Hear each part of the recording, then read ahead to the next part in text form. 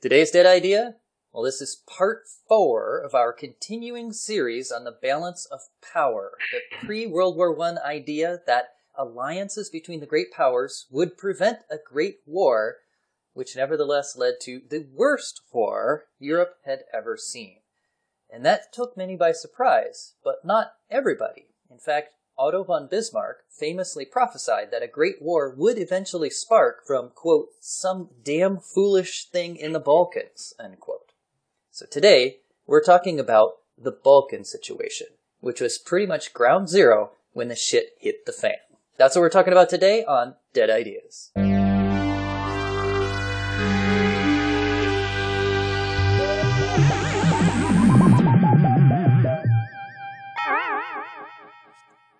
Hey, thanks for listening, everybody. The music we just heard was composed by Rachel Westhoff, my lovely wife, whose collections of baby doll heads, cat figurines, and lady head vases are each demanding their own independent, autonomous shelf in our new house.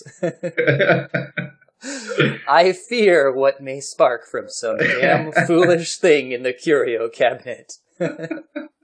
I'm BT Newberg. You can call me Brandon. With me today is a very special guest co-host, Adam McKithern. Hey, Brandon. Thanks for having me on. Thank you for being on the show. Adam has been gracing us with his cartographical skills.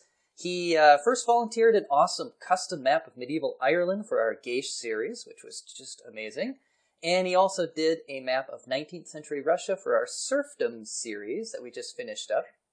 And as for this series, we have lots of maps on our website at www.deadideas.net, but I did not ask Adam to do a custom map for this time because, well, he was a little bit busy with a little thing called getting married. So, congratulations, Adam. Thank you. I appreciate it. And thanks for being on the show. Adam, thanks for making me an official member of the Dead Ideas team. Oh, absolutely. Yeah. You are on the staff. Your picture is on the website. There's no getting out of it now. Yeah, I showed my wife, and she was duly unimpressed, I must say. Oh, yes, that is the poor fortune of the podcaster. How misunderstood we are. Adam is a military man by profession. So, Adam, do you want to tell us a little bit about what it is you do for the military? Well, what I did, I'm out now. Okay. I spent 4 years in the United States Army as a cavalry scout, so I did reconnaissance mainly. Oh, really? Okay. Yeah, I was in Korea. I deployed to Afghanistan with the 101st Airborne later on. Then I got out, used my GI Bill, and I'm actually graduating college this month. So I was a late bloomer on that, but it's free. Uncle Sam paid for it, so no complaints. Very nice. Very nice. You also told me that you are a GIS analyst, which something to do with maps? Yeah, it's a fancy term for I make maps on computers. So okay. I'm a modern-day cartographer. Actually, what I do now, I map agricultural irrigation for a farm in the Mississippi River Delta. Okay. So, very cool. Fun. Are you still hoping for a new continent to be discovered that can be named after you? Oh, I got my fingers crossed on that one, but I'm not holding my breath. The Cathernia. It would be mispronounced every time. Yeah. So it doesn't matter. All right. So anyway, hopefully some of that perspective between the maps and the army and everything else, that should come in pretty handy today, I would think. And also, finally, listeners, I drew Adam's portrait as a U.S. Civil War cavalryman, which, now knowing what you did for the Army, that makes sense, I guess. And you can see that on our supporters page at www.deadideas.net. And you, too, can get your portrait drawn in the time period and culture of your choosing by supporting the show on Patreon. Okay, so let's get going. So we've been talking about the pre-World War I balance of power system, which is basically the idea that powerful nations should be grouped into alliances in such a way as to balance each other out in terms of power, so that any major war between them would only result in pointless stalemate, so that nobody would be dumb enough to start such a stalemate war, and hence peace would be preserved. That's the idea. Obviously, it didn't work out so great in practice since World War I happened. But how did that happen? How did World War I get started? Well, it all happened, as Bismarck predicted, due to some damn foolish thing in the Balkans. So today we're going to go deep into what this thing was that was called at the time the Balkan situation, which is kind of the understatement of that century. I mean, the Balkan clusterfuck is a more accurate way to put it. Yeah. So today, let's see what in the hell it was that went so wrong. And here, I am going to go on a little bit of a rant, which is unusual for me, because, when you watch pretty much any TV documentary about World War I or YouTube, wherever, nobody seems to ever really make sense of the Balkans. It's always like, the Balkans were just going crazy, and now let's talk about World War I. And it's a hard thing to make sense of. Yeah, exactly. But what was so crazy about it that could start this big war? I mean, it's just glossed over with such vagueness. So, screw documentaries. We are going to finally do it. Get to the root of the matter. Yes, we're going to finally give it to you. We're going to be the authoritative source here. Okay. And this episode might run a little long, listeners, because, well, we want to do this right. Our destination today is to make sense of the Balkan situation, and damn it, we're gonna get there, or we're gonna die trying. We're climbing into like a VW. Nobody told me. Nobody told me this was a suicide mission. It's too late. It's too late. You know what?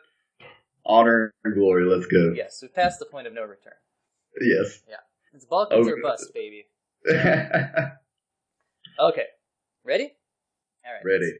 So this is going to be fun, I think, because this is a time in history when you get organizations like the Black Hand, which, to me, that sounds like a Dungeons & Dragons Thieves Guild or something. But that was actually the conspiracy or cabal that ultimately engineered the assassination of Franz Ferdinand, which started World War I. It was called the Black Hand. And you also get things like a similar resistance group that was in Greece, called the Friendly Society. The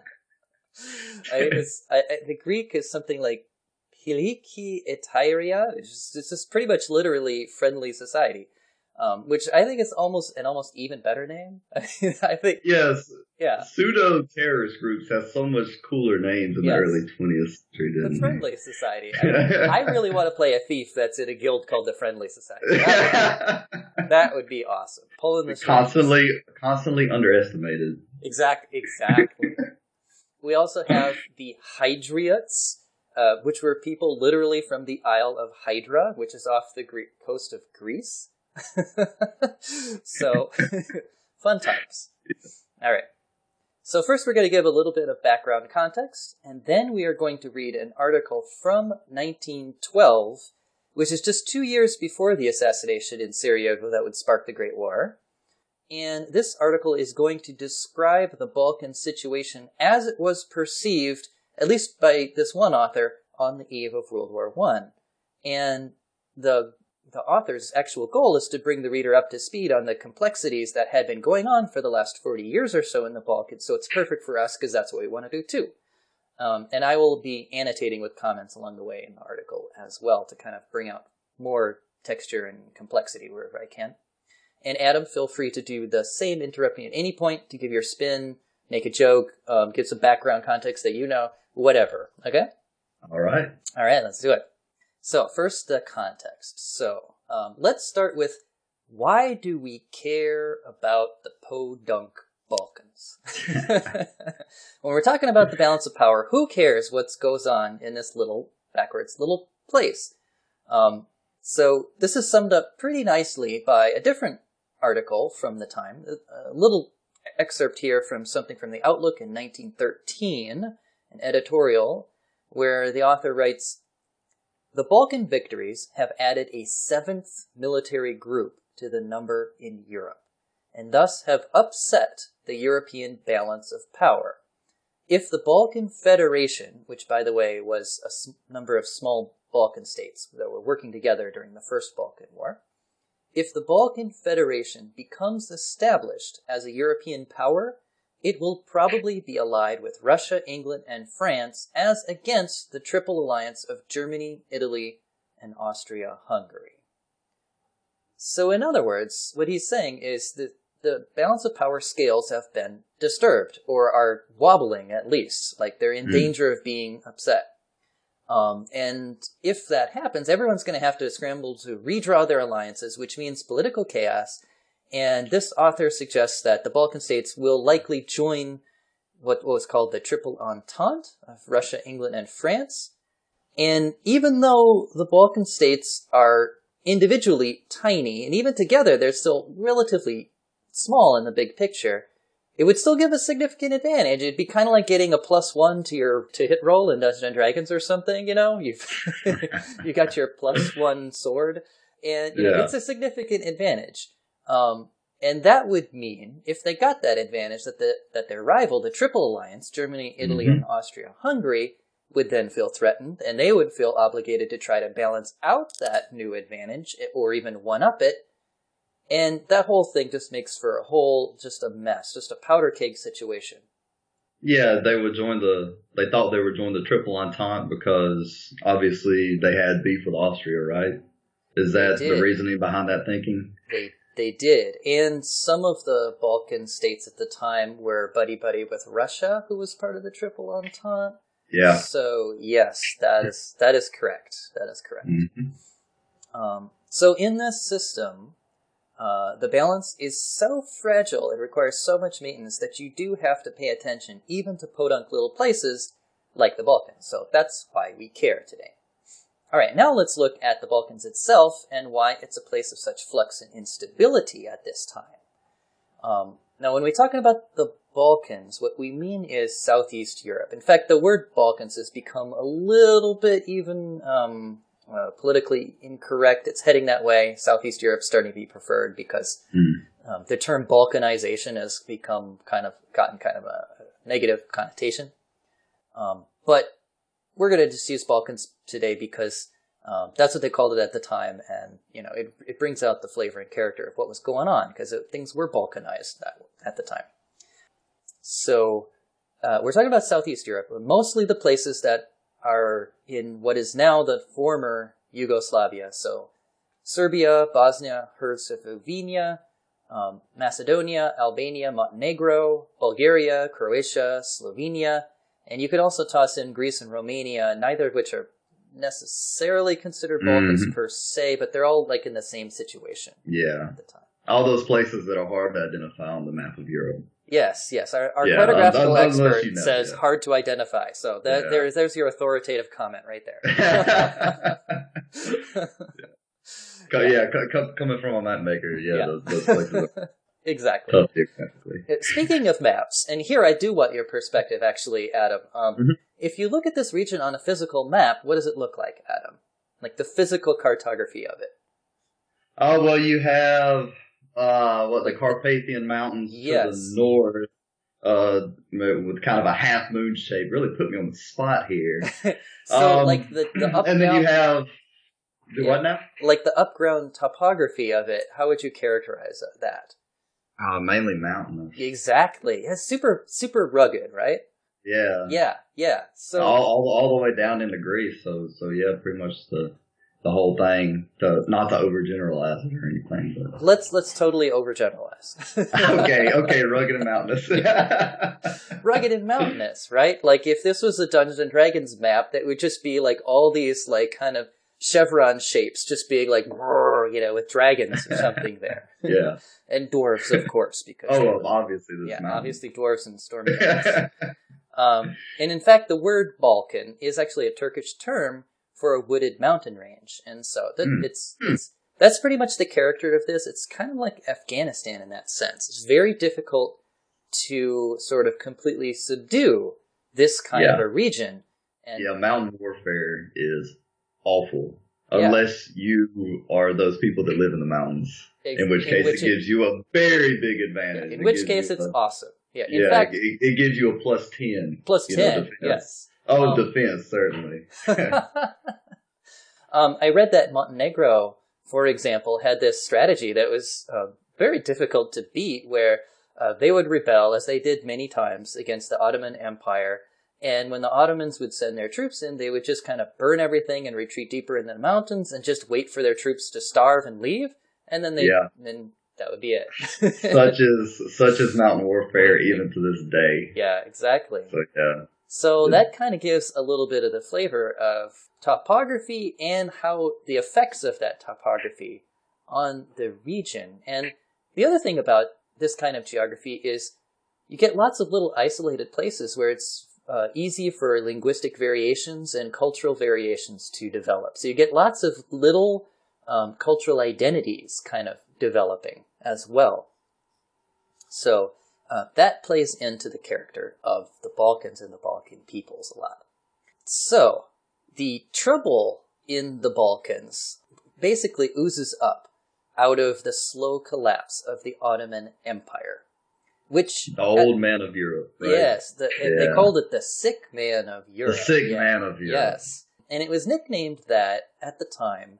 I mean, it was not always sick. The empire had been a vigorous and fearsome, very terrifyingly awesome power in the Renaissance period, and it managed to take control of the Balkans during that time, around the 14th century.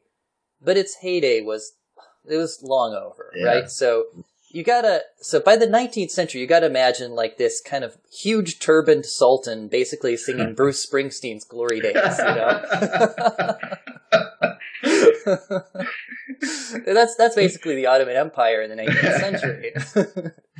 By this time, it really appeared kind of basically backwards, medieval, rife with internal divisions and problems, and it got this way by basically failing to modernize.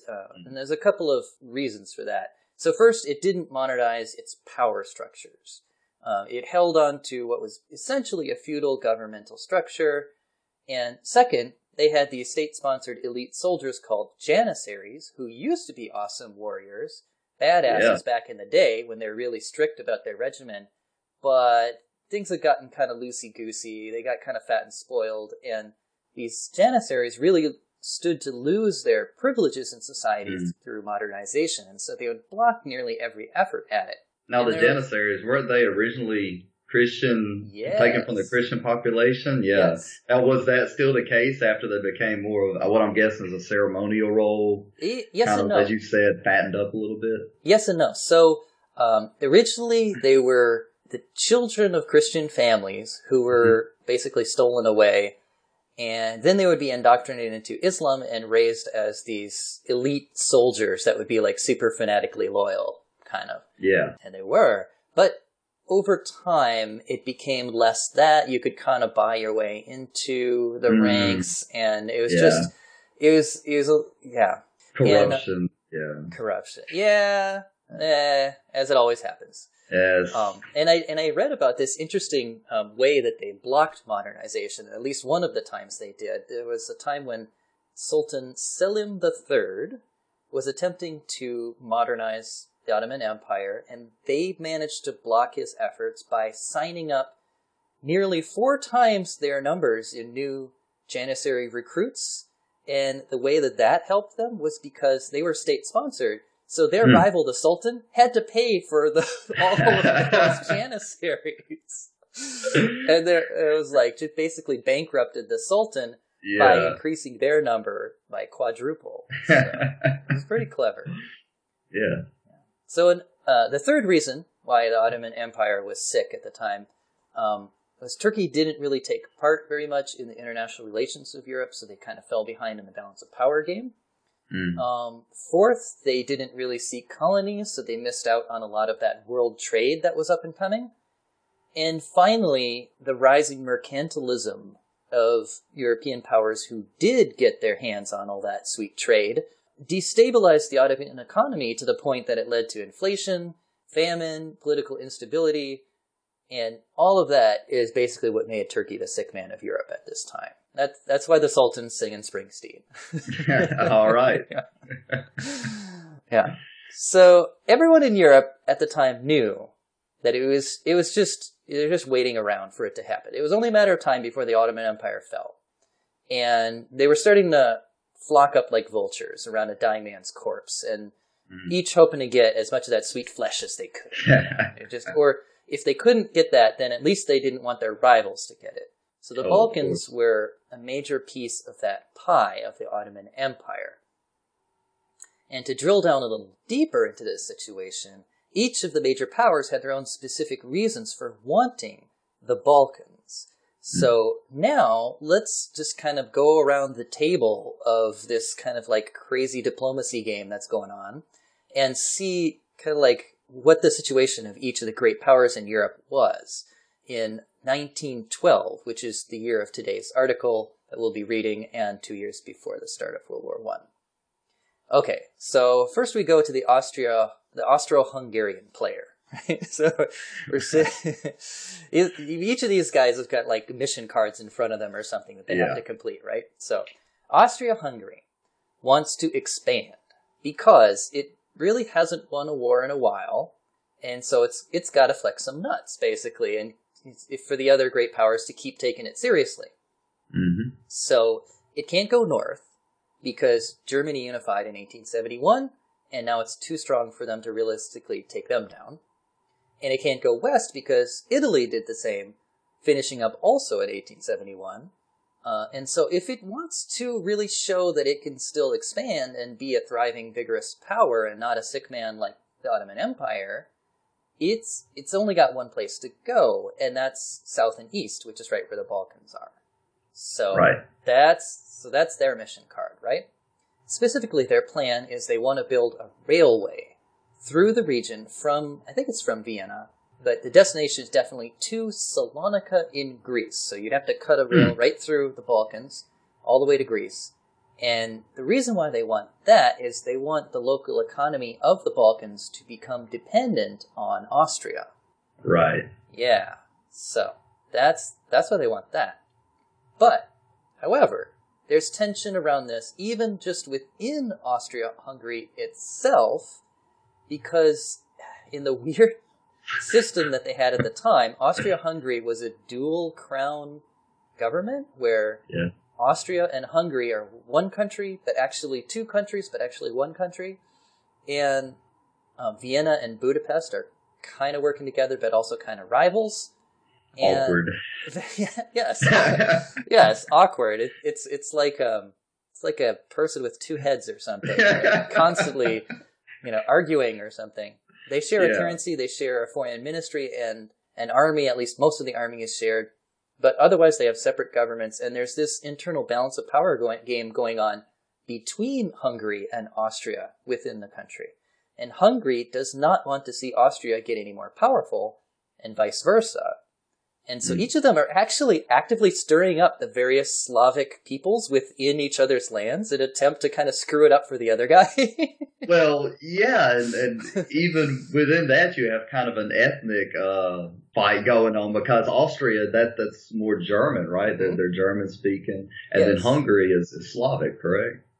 Yes. To an extent? I'm not sure if Hungarians actually consider themselves Slavs or not. I should look that up. Here, I'm going to look that up real quick. Hungarians are not Slavic. Aside from Austria and Romania, Hungary is surrounded by Slavic nations, so it comes as a surprise to many that Hungarians aren't Slavic as well. Consider me surprised. The origins of Hungarians, or Magyars as they call themselves, is a topic of heated debate and fantastical theories abound.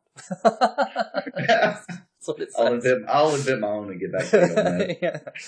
Okay, so Hungarians are not actually, they don't actually consider themselves Slavic. But nor are they German. Yeah. But both of them have Slavic peoples within them. So it's a very multicultural situation at the time that multiculturalism was definitely not considered a good thing. No. In fact, Germany kind of looked contemptuously at Austria because of this multiculturalism. They weren't pure in the nationalistic sense. So basically, they're trying to fuck with each other, right? And that's the kind of times that we're talking about here. And Austria-Hungary's skin in the game is basically what we said. They want to build a rail through the Balkans while playing this passive-aggressive mind game kind of thing within their own government. All right, moving on to the German player. So Germany wants the Ottoman lands, but not necessarily as its own territories.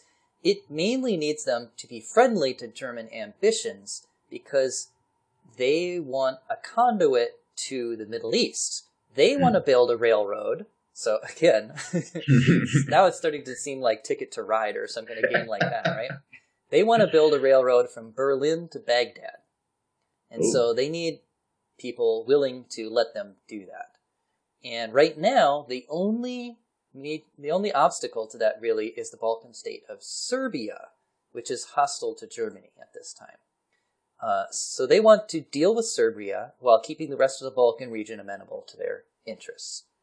Meanwhile, they have also been catching wind of a potential anti-German coalition building among the other powers. So they want to, put the kibosh on that if they can. I'm sorry, and you cut this part. How are they going to get over the Dardanelles? Oh, how are they gonna cross from well, I don't know. Europe to Asia? That's a good question. I don't know if they would plan to build a bridge. Certainly not. No, you don't think so? I don't know. That is odd. I don't know. I'll leave it to the engineers there to answer how they would do that. I didn't read that in my reading. Maybe it's that the rail would go most of the way and they'd have a ferry connecting two rails. I don't know. They would, there might be something along those lines. I don't know. It's curious. So anyway, they've been hearing that maybe there's some whispers of an anti-German coalition coming up, so they want to squash that as quick as they can.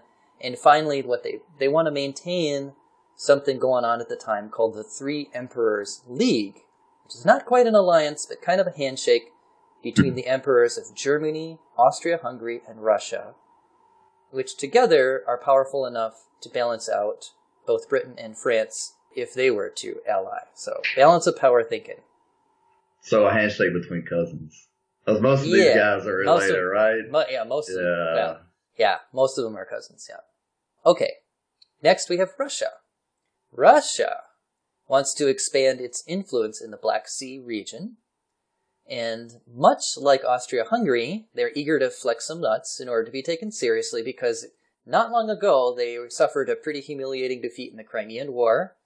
They freed their serfs in no small part to boost their international reputation after this, which we saw in our Russian serfdom series. Yep. Russia's also friends with Serbia, which is helping to block German rail expansion, as we just heard. And this friendship with Serbia will actually be key when World War I does break out, because Austria-Hungary's declaration of war on Serbia will bring Russia into the war. But all that is yet to come. Okay, so right now, actually, Russia is open to dividing the Ottoman territories with Austria-Hungary. And meanwhile, they are keen to get more friends in the region, while taking Turkey down a notch. And actually, that's what they've just done at this point in history. They just fought and won the Russo-Turkish War. And in the concluding treaty of San Stefano, 1878, they actually forced Turkey to grant independence to Bulgaria and make it like a huge state, too huge, in fact. And that's actually going to trigger much of what our article will talk about today. But we'll get to that. Okay. So Russia's intention here is to have one or more large powers as like allies and friends in the region so they can exert more influence. Finally, Britain and France. So Britain and France are both worried about Russia and Austria-Hungary growing too strong by taking over Ottoman territories. And Britain in particular, who controls Egypt right now, wants to stem the growth of Russian power in the Mediterranean. And France also has North African colonies, so they both want to keep their colonial and trade interests flowing in the Mediterranean. So Britain and France are actively propping up the Ottomans, but keeping it afloat when they know that it's a failing state. It's kind of like parents letting your kid stay in the basement even though he's like over 30, you know? So, right. Yeah. Paying his school debts and everything, you know? Except your kid is the old man of Europe. Yeah, exactly. And exactly. The sick man of Europe. The sick man in Europe, yeah. But the reason they're doing it is because they don't want Russia and Austria-Hungary to get it. So they're trying to keep the Ottomans alive. Now, that's all the major powers. As for the Balkan peoples themselves, well, to be completely honest, their opinions don't really count for shit in this kind of game. They're really just pawns. But if you ask them, what each of them generally wants is going to be self-rule. And if they can get that, then dominance over the rest of the Balkan people. Which, why not, right? And Serbia Serbia in particular wants Bosnia-Herzegovina as a route to the seas. If you look at it on the map, like that's the only way they can really realistically go to get any kind of a port. And the fact that Austria is eyeing that up too is a major concern for them. By 1912, many of these Balkan states have attained a shaky independence, but as we're going to see in our article shortly, their fortunes are very much tied up in whatever the great powers decide, and their independence can just be yanked away, basically. They can be gambled away like chips on a gaming table, basically. So they're pretty precarious. Yeah. That's the basic situation that we're in right here. Powers of Europe, they're sharpening their knives and salivating all of their handlebar mustaches, calling the Ottoman Empire the sick man of Europe. Yeah. Because they know it's on its deathbed, it's only a matter of time. And the peoples of the Balkans know it too, and they feel that the time is right for them to rise up, seize their independence, and if they could only just get their shit together and, manage to, do it. So, and by the way, just a tangent here, I'm actually part Balkan myself. My mom's side, their maiden name is Rodic, and they come from Slovenia, which is the Slavic nation in northwest part of the Balkans, bordering Italy. It shares a lot of culture with Italy. So I'm part Slovenian. And actually, try not to be too biased, okay?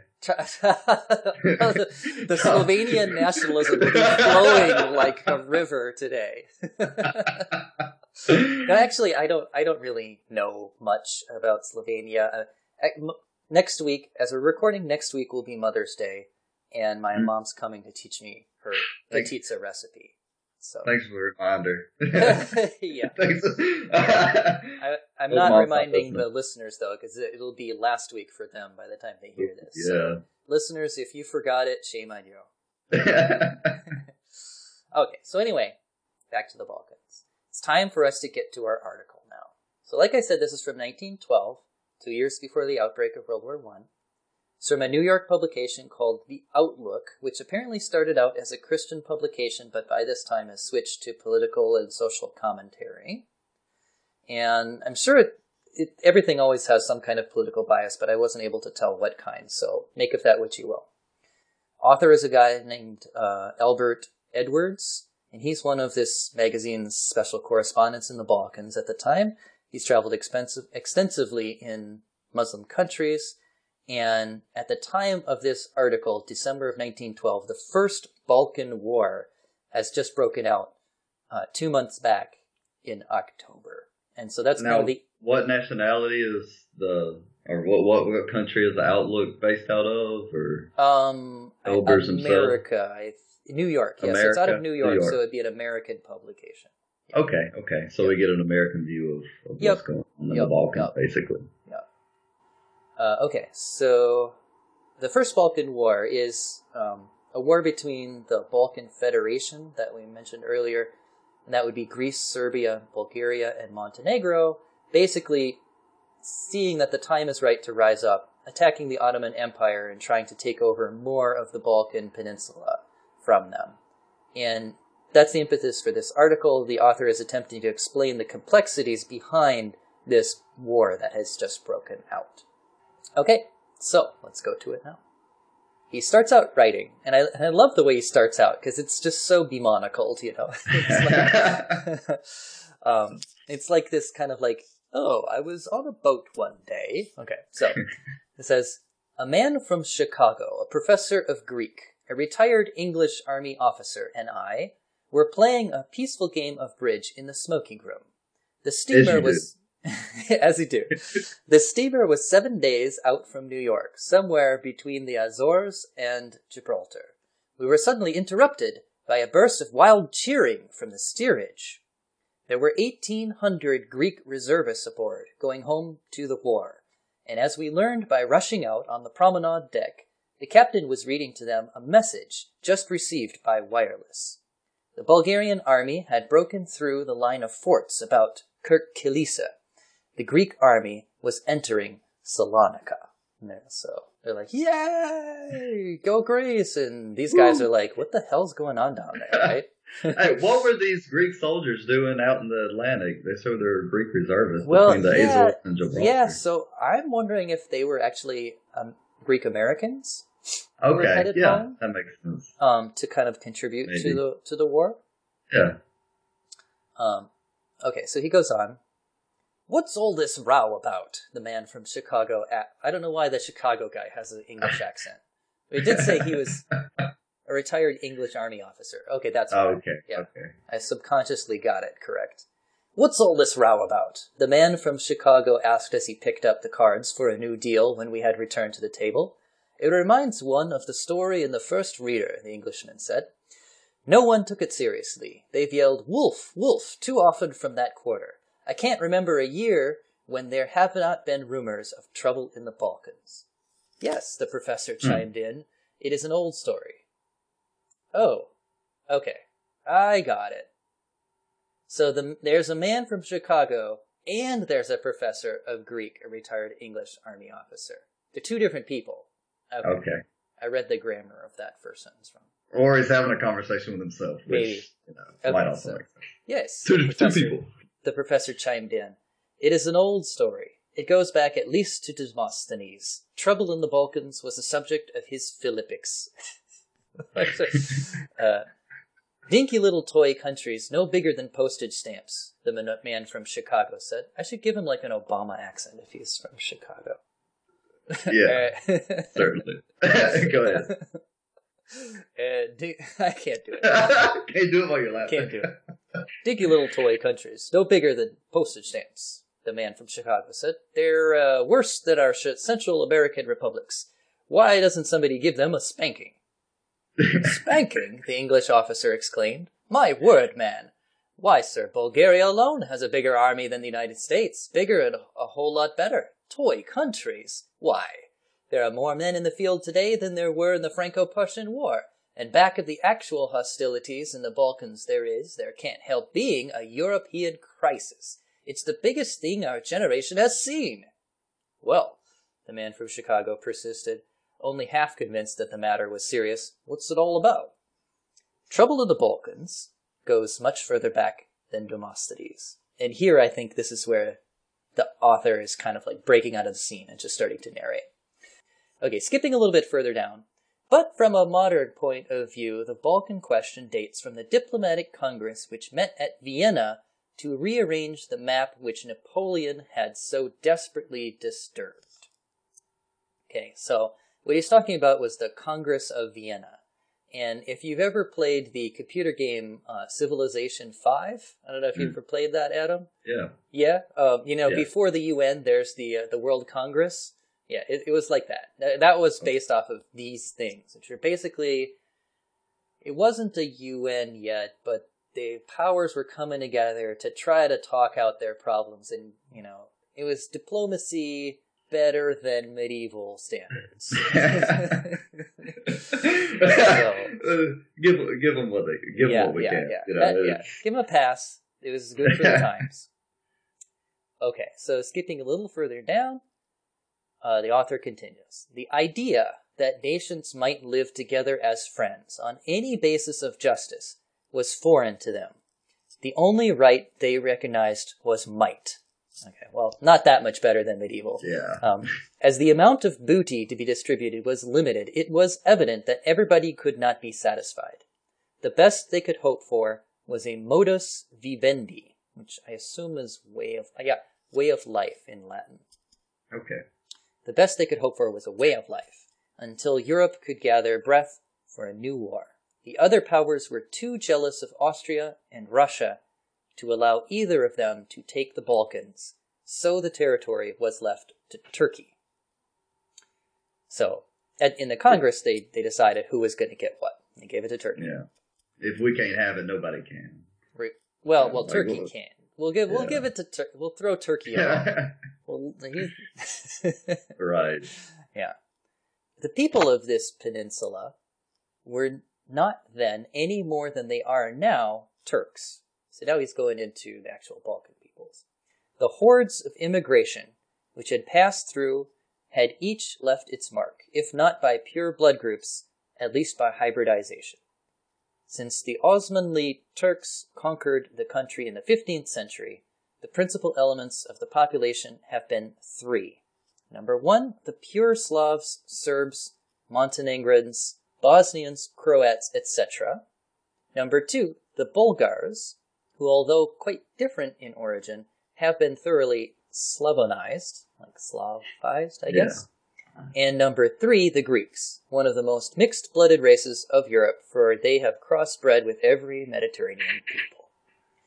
There is also a considerable number of Jews and Armenians, and scattered all over the peninsula, there are smaller groups, the Albanians are the most important, over the origin of whom the ethnologists are continually writing ponderous and contradictory volumes. So, little ethnography there.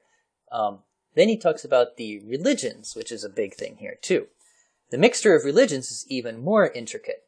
The Turks are not proselytizers like the Arabs, and very few of the native peoples have embraced Islam.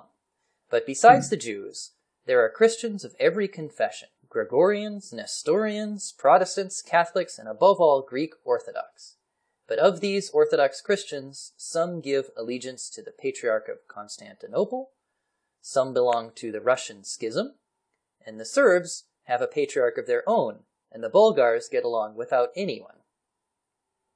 So that becomes a really big thing. Religion becomes huge. And in the episode just previous to this, we talked about nationalism, and we saw how religion is very easily wrapped up in nationalism. In fact, we saw how the Poles became fanatically Catholic as a way of kind of giving the middle finger to the Orthodox Russians who were oppressing them, whereas the Bohemians, which are basically the Czech people, became fanatically anti-religious as a way of giving the middle finger to, I think it was the Austrians who were trying to oppress them. So it quickly becomes wrapped up in identity, and the same thing happens here. The religions of these various peoples becomes a major sticking point in trying to kind of get any kind of joint action going. In the days of the Vienna Congress, the Balkan Peninsula was the dark spot of Europe. Christendom was becoming enlightened only in spots. So in other words, saying they're still pretty backwards at that point. Most of the people born in Europe during the life of Napoleon never learned their alphabets, but there was no corner of Christendom at the beginning of the last century as dark as the Balkan Peninsula. It was the scene of the worst despotism Europe has ever seen, and the tyranny of the I say it a lot. There's a little bit of the bias coming up. A little bit, yeah. The tyranny of the unspeakable Turk had been upon it for close on 4 centuries. The people had forgotten their ancient liberties. No Serb remembered the 13th century glories of Oskub. No Bulgar knew the legends of the brave old days just 1,000 years ago when Tsar Simon I ruled from sea to sea and besieged Constantinople. The Greeks had forgotten Pericles and Marathon. So in other words, basically he's saying these peoples, although having glorious pasts, they've just been so downtrodden for so long, they've kind of lost their heritage and are just kind of country bumpkins. Which becomes a big, kind of a funny moment when the Greek War of Independence happens, because you get like all these Western Europeans being like, oh, Greece, wouldn't it be great to help them get their independence, you know? But they go there and they're like nothing like the classical Greeks, right? They imagine, seeing Aristotle sitting, exactly, or walking with his students, philosophizing. Exactly. And I read this one report of somebody like that who went there and he met with this like local militia leader or something, kind of a big shot at the time, and out of respect, he addressed him as Achilles. And in response, the guy said, "Who's that? Is he good with a musket?" Oh, no. Yeah. And I don't know if he really had never heard of Achilles, or if it just didn't mean anything to him. Like, he's just some folk guy. What is that to me? I don't know. But, okay. So, that's kind of the situation of the peoples there. Only the people of the Black Mountain held their heads erect. The history of the world does not recount a more heroic struggle than that by which the Montenegrins kept their independence. Nor does history record a social organization more utterly military. Cowardice was forbidden by law. Even today, a Montenegrin who appears in public with his revolver unloaded is liable to arrest. How's Well, that? not any good. Yeah. I thought Americans were crazy about their guns. Montenegrins. Montenegrins in 1912. Yeah. You could be arrested if you don't have bullets in your gun. Not just not carrying a gun, but if it's unloaded, you're going to jail. How dare you. And a little later in the article, a part that we're going to skip over, it also says that within the last few years, Nicholas, who's I believe the leader of the Montenegrins, has sent to jail some of his subjects who lacked the spirit to avenge the murder of their kin. The vendetta is compulsory. Oh, wow. Yeah. Wow, right? Yeah. So, again, interesting characterization of these mountainy peoples, right? Never heard feuds being coded into law. Yeah. And I imagine odd. Okay, you're in Kentucky, is that right? No, I'm in Louisiana. But Louisiana. I was stationed in Kentucky for a while, so I'm familiar. Gotcha. Yeah. Okay. So Hatfields and McCoys, is that where you were going? Yeah. I've also got friends in Kentucky. Like one of them lived adjacent to Soldier County that has like the highest murder rate in the country or something like that, even today. Kentucky's a great place. Yeah. Some places you don't go unless you're invited. Yeah. No, I've been there. I visited with friends. I loved it. It was a great place. But it's beautiful. But there are certain aspects. Anyway. Sure. Okay, so back to the story. With the exception of this tiny kingdom, Montenegro, hardly more than a mountain clan, no light shone in the Balkans. The people were utterly cowed and utterly poor, for the Turkish masters were as greedy as they were cruel. But even Turkish rule is not light-proof. The wonderful march of progress which the last century brought to Western Europe had its effect even in this forgotten corner. It was a Greek, Alexandre Ypsilanti, who in 1821 first raised the flag of revolt. It was in 1829, after many suppressed uprisings after great loss of life, that the independence of Greece was at last conceded. This was the first serious rupture of the status quo contrived by the diplomats in Vienna. They did not like to see their plans deranged, and were slow in acknowledging the new country. So, Greece is first. They do the Greek War of Independence and manage to break away. In 1856, the two northeastern provinces of Turkey, being Moldavia and Wallachia, won their independence. 5 years later, Prince Kuza united them into the Principality of Romania. Once more the status quo had been ruptured. The diplomats could not turn back the hands on the clock of progress, so they contented themselves by putting Charles von Hohenzollern on the throne in place of the native prince. So basically, the Balkan peoples are being like, we ain't gonna take it anymore, right? They're singing their Twisted Sister, they're singing their Twisted Sister song. And the diplomats are like, you guys are messing it up. Quit it. I just can't help but imagine children playing with toys and saying, if I can't play with it, nobody can play with it. You messed up my tower out of blocks that I built. Exactly. But children with awesome mustaches, obviously. It would be like the daddy's toy train in the basement that the kids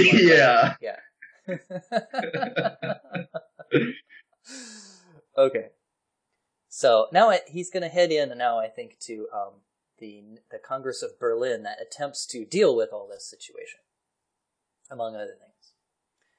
Partly because of the pressure of European capitalists, and partly because of a short-lived liberal ministry at Constantinople, the first railways were laid in the Balkans in the early 60s.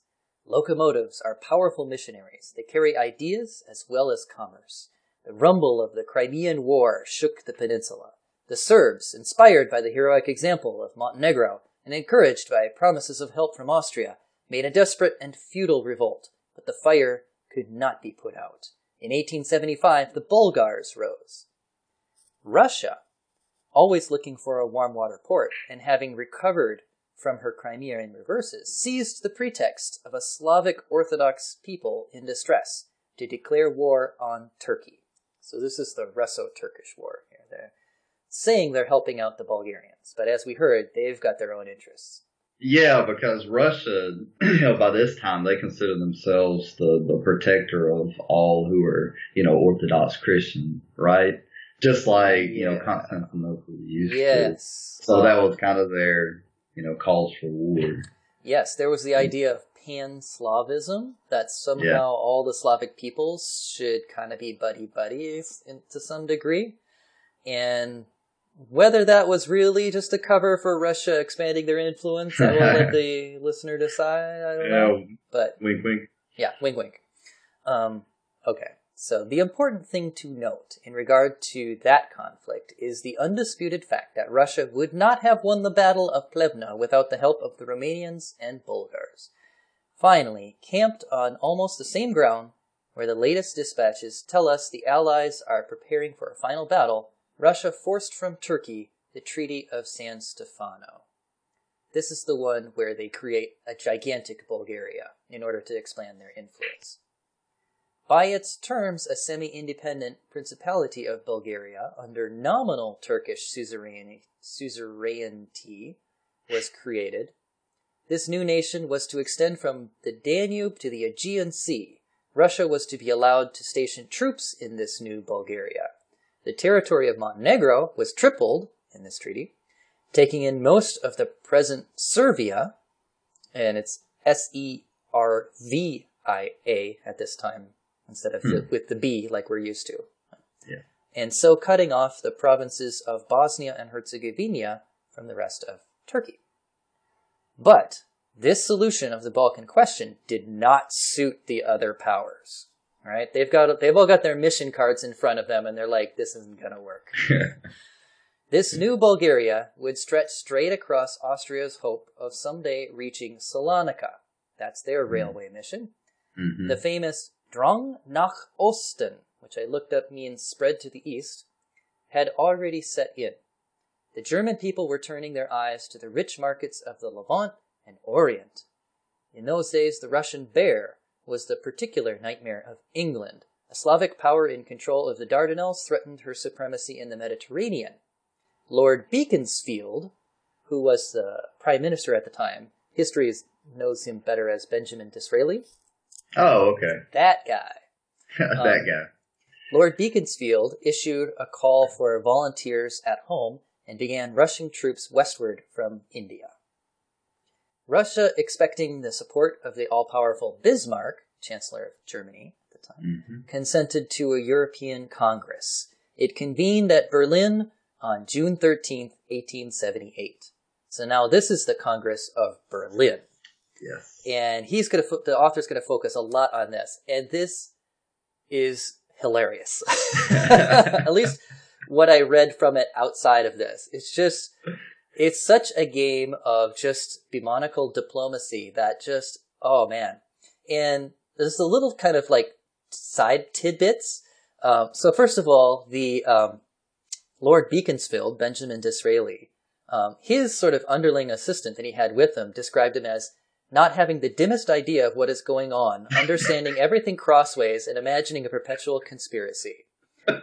And the Russian underling... Just the guy you want, representing the world's most powerful empire exactly. at the time, yes. And actually, the underling of the Russian delegate described him the same way. So the Russian guy is also just like not really understanding, apparently. Yeah. Meanwhile, Bismarck, the Chancellor of Germany, shows up with an unaccustomed beard, which was much remarked upon. He usually had the handlebar mustache, but this time he's got a beard. Fashion statement. Fashion statement. And also his shingles were flaring up. So he's kind of in pain, and the only thing that can dull the pain, apparently, is a jug of port wine every morning. So he shows up to every day of this Congress drunk off his ass, and he's remarked upon as having his already short temper being shortened and speaking with difficulty among hiccups. So, this is an interesting little event in history here. Yeah. Okay, so, the Congress of Berlin. None of the circumstances which somewhat excuse the lack of foresighted, enlightened statesmanship of the Vienna Congress can be cited in extenuation of the stupidities decreed by that of Berlin. Europe was 3/4 of a century older. With the exception of the two belligerents, every power represented had accepted the principle of constitutional government. A man named Darwin had written a book which had persuaded almost everyone that a status quo was as abhorrent to politics as a vacuum is to nature. So, that might be a reference to social Darwinism, which Darwin is actually not about. No. That was more like Herbert Spencer and stuff like that. Yeah. In any case, nevertheless, these plenipotentiaries deliberated in the spirit of their predecessors. Instead of trying to erect a structure of peace on the base of justice, they followed the dreary old routine of secret conspiracies. No one asks, how much do you deserve, but rather, how much will you give me if I let you have what you want? Yeah, so I imagine there's a lot of backroom dealing going on here. Exactly. Yeah. Quid pro quo is another classic phrase of diplomacy. Justice? No. They were searching for a modus vivendi, that way of life. Yeah. So, this was kind of another little side here. So, humanitarian interest is like nothing. It counts for nothing at this game, basically. And to show that, whenever anyone brings up the interests of the actual Balkan peoples in drawing up these borders and stuff, Bismarck, who's kind of like the MC of this, just slaps it down. And Turkey was only there, basically, to give up whatever territory the other powers decided was appropriate. And whenever they brought up this kind of Muslim refugee crisis that was happening, of all the Muslims living in the Balkans fleeing over to what we think of more as the Turkey, today, the peninsula part, Anatolia, right? There's a refugee crisis, and there's also massacres of Muslims going on at the hands of Russian troops. And when the Turkish representative brings this up, again, they just get the smackdown from Bismarck. Like, go away. Yeah. Nobody wanted to hear that. They didn't want to hear that. So, this was not at all a humanitarian conference. It was a negotiation of the balance of power. That's what's going on here. Having weighed the military force that was back of each representative, having called each bluff, they began work on the map. Bismarck had cynically betrayed Russia, so all they had to do was to balance the ambitions and hatreds and force of the Austro-German combination against the force and hatreds and ambitions of Russia. And I'm not completely sure what the betrayal exactly was. I think maybe it's just that Bismarck told Russia, you can't have that giant Bulgaria. I'm not sure exactly what the betrayal was. But Bessarabia, a province inhabited almost exclusively by Romanians, was given to the Tsar.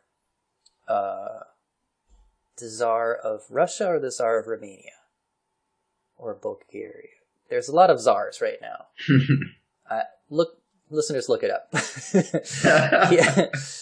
He was also allowed to keep the Armenians of the Transcaucasus. Okay, I think so, the Tsar of Russia. Yeah, that would make sense. Austria was given the Tsar. The Tsar, yes. Austria was given the administration of Bosnia and Herzegovina and the right to establish garrisons in Novi Pazar. This cut a lane through the Balkan Slavs and left the way open to Salonika. Now, this is really weird and crazy and super key to the start of World War I. Why were the Austrians given Bosnia and Herzegovina? So, what happened was, Austria's representative at the Congress of Berlin, his name was Andrassy, basically did exactly that kind of backroom dealing that you were talking about, right? He obtained this backroom deal with Britain, so that Britain would go then publicly into the game, into the Congress, and propose that Austria occupy Bosnia-Herzegovina for the sake of keeping stability in the region. Yeah. Okay? That's the justification. And the brilliant part about this, so Turkey would remain sovereign over the country, but basically Austria is occupying it and administering it. Now, the brilliant part of this is that Turkey's main ally had always been Britain. And so if Britain was the one suggesting this, they couldn't really slap it down without offending Britain.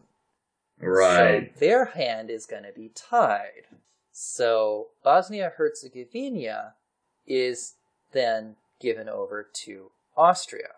But, conveniently, since Turkey is still allowed to retain sovereignty over this territory, they are still responsible for all its debts. Isn't that great? Yes. Yeah. Yeah. And then there's also this interesting bit that I read too. When the annexation is complete, the actual occupation of Bosnia-Herzegovina, Franz Ferdinand, the heir to the Austrian throne, writes a letter to the foreign minister that accomplishes this, saying, "Great job.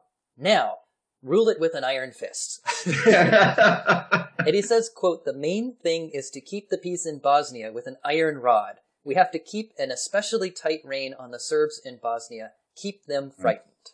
Spare the rod, spoil the Bosnian. Exactly. Yeah. Exactly. Yeah.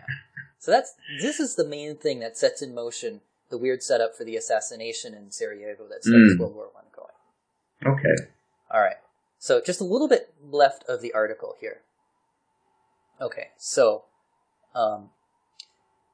these two principal rivals having been attended to, so Austria and Russia, and they're both wanting the Balkans, right?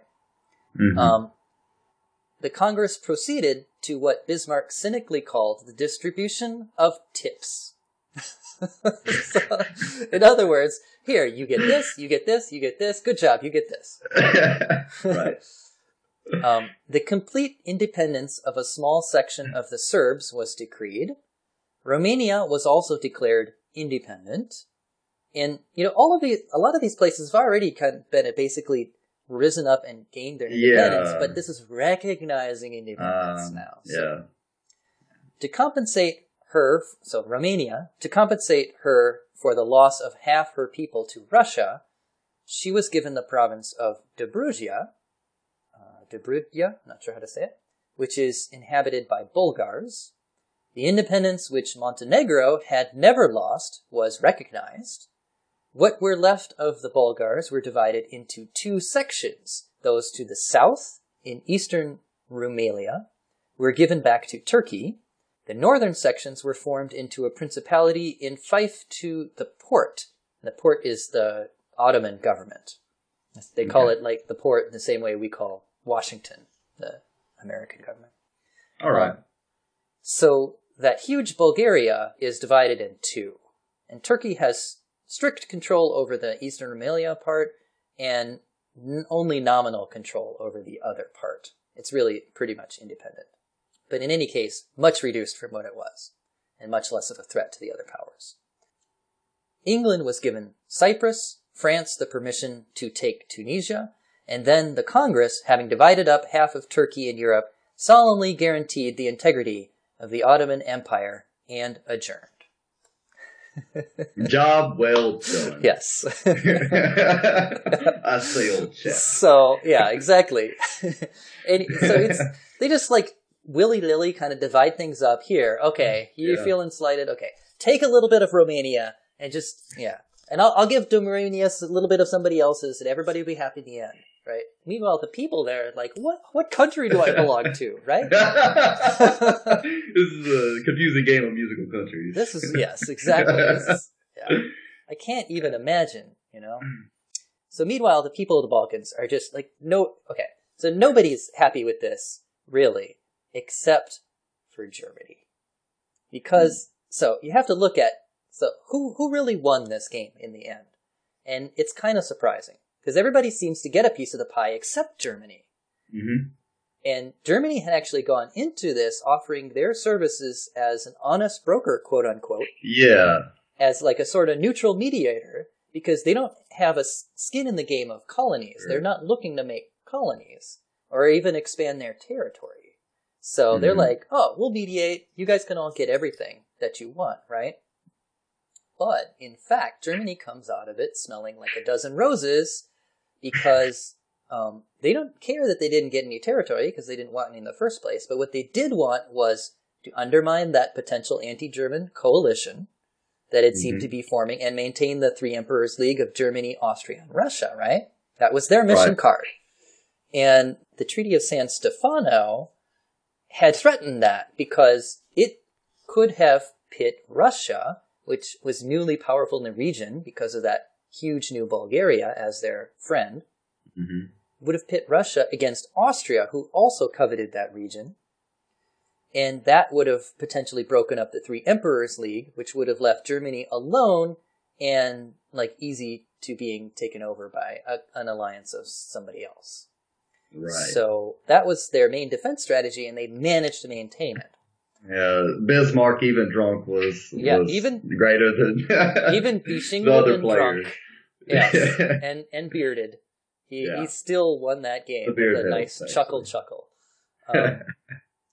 So, given the result at the Congress of Berlin, which forestalled the brawl between Austria and Russia, maintained the status quo of the balance of power, and even got Serbia to promise part of the railroad Germany wanted using its ally.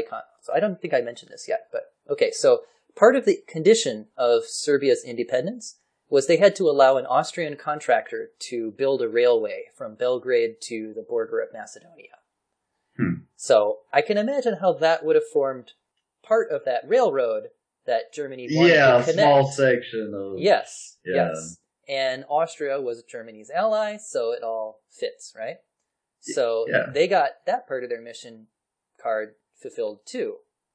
So at the end of the day, it was really Germany's Bismarck, the so-called honest broker, that laid his cards on the table, chuckled and was like, better luck next time, chaps. Give me my quarter.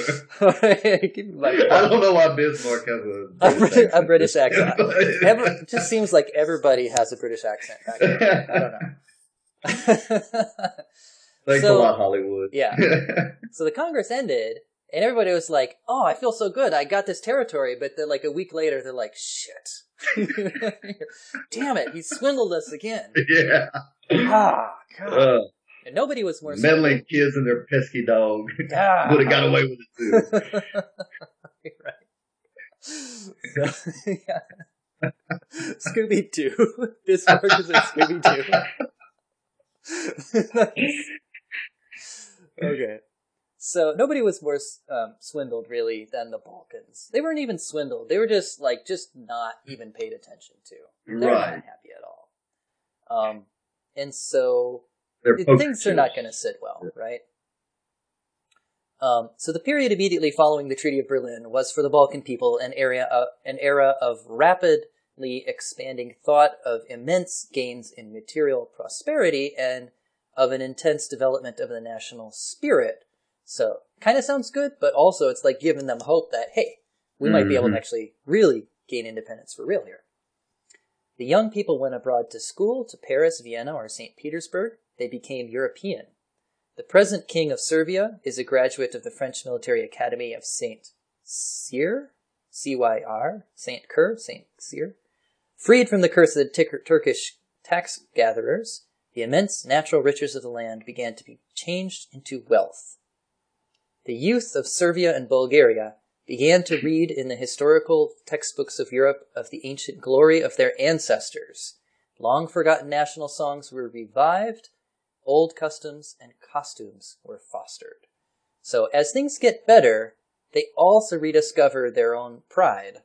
Right. Nationalism starts to really pick up steam. Then you get something called the Young Turks in the Ottoman Empire that kind of do a revolution and establish a constitutional monarchy instead of an absolute kind of despotism type of thing. You get the Balkan League of Greece, Serbia, Montenegro, and Bulgaria, who then decide, okay, time is ripe for us to rise up. So they join together and they start the First Balkan War by attacking the remaining Ottoman holdings in the Balkans. Okay. Yeah. Which are severely diminished anyway. Already diminished. Yeah. But there's still some of them. Yeah. Okay. I think now at this point, I'm going to go back to my script here and take care of the cleanup of the context here. Okay, so what the article gave us was that background to that first Balkan War, right? Mm-hmm. And what happens is the Balkan states win, but no sooner than they do so, then they decide to turn on each other. Of course. Yeah. common foe aside. Yes, exactly. Yeah. So what happened was before the war, Bulgaria had made a secret deal with Serbia that it was going to be the one to get control of Macedonia when the war is done. But by the conclusion of the war, Serbia and Greece both decided, hey guys, you know what? Look, we all managed to take over different territories. Let's just keep what we got and everything will be cool. Just whatever territories you're sitting on right now, you just keep them. Let's not bother with redistributing things. It's all good, right? But conveniently, they're sitting on Macedonia. Uh-huh. Yeah. So Bulgaria is like, what?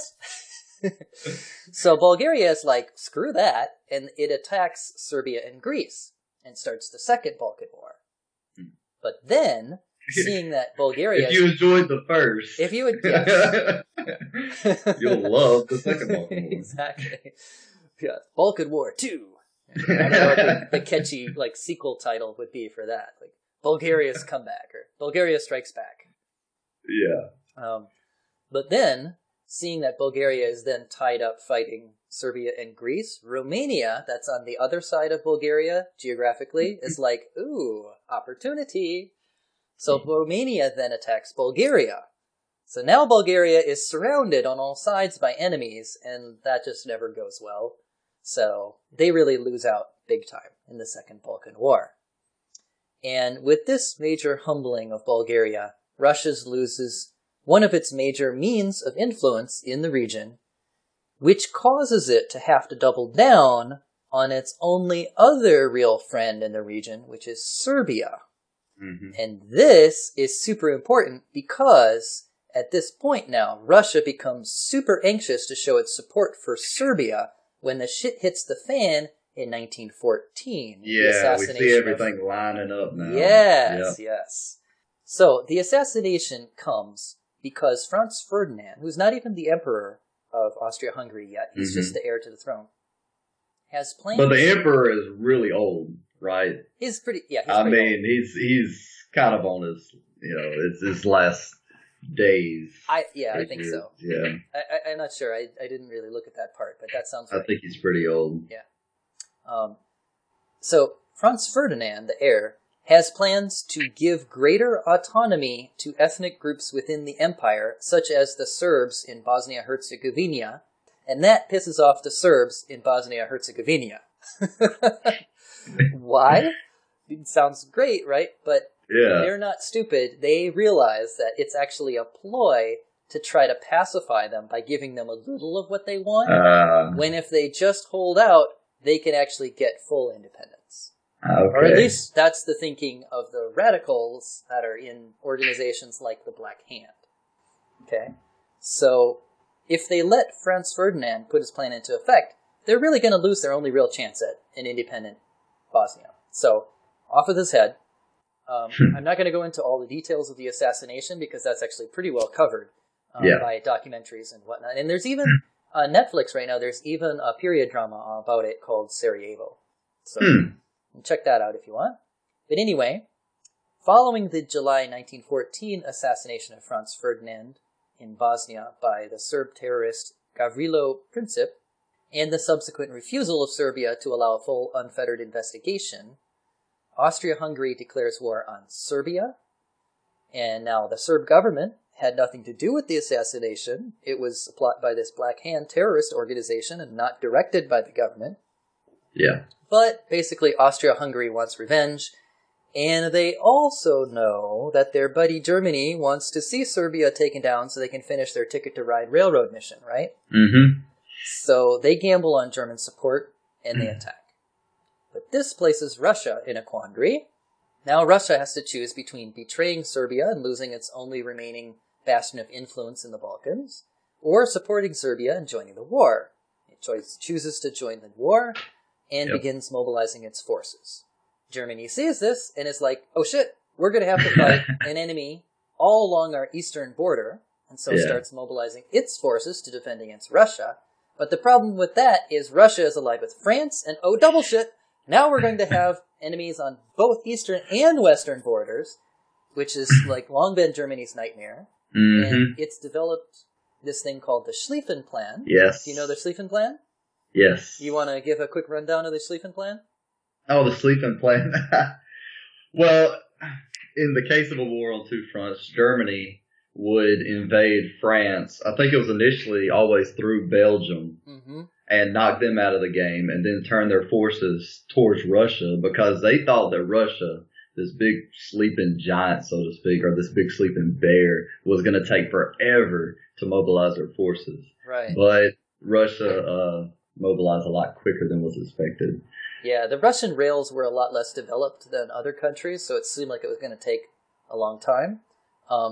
So the idea, as I understand it, is to take France out quick so you can turn and go full force against Russia by the time you're ready to fight.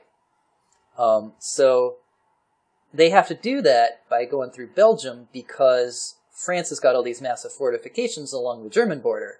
So Yep. they're going to go in through Belgium. Problem is that Britain is pledged to defend Belgium, but Germany's got no choice, so they go ahead and invade Belgium. This brings Britain into the war, and so that's how you end up with the really weird situation that we mentioned in the very first episode of this series, where you get British and French troops fighting side by side in the same trenches, despite having been enemies for, Ever. a long-ass time. Right? Yeah. Going back to, forever, right? Yeah, basically.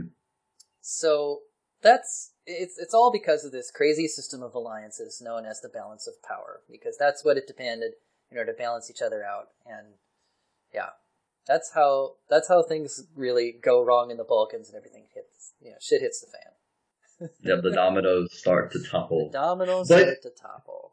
But you gotta give small countries, or I say small, but like Serbia and Belgium, you gotta give them props for the fight that they put up. I mean, For Serbia sure. held off Austria-Hungary, at Sarajevo. I can't remember the name of the river that flows through or north of Sarajevo, but yeah, they held them there. And Belgium too stopped this mighty German war machine, which, I mean, is the, Yeah.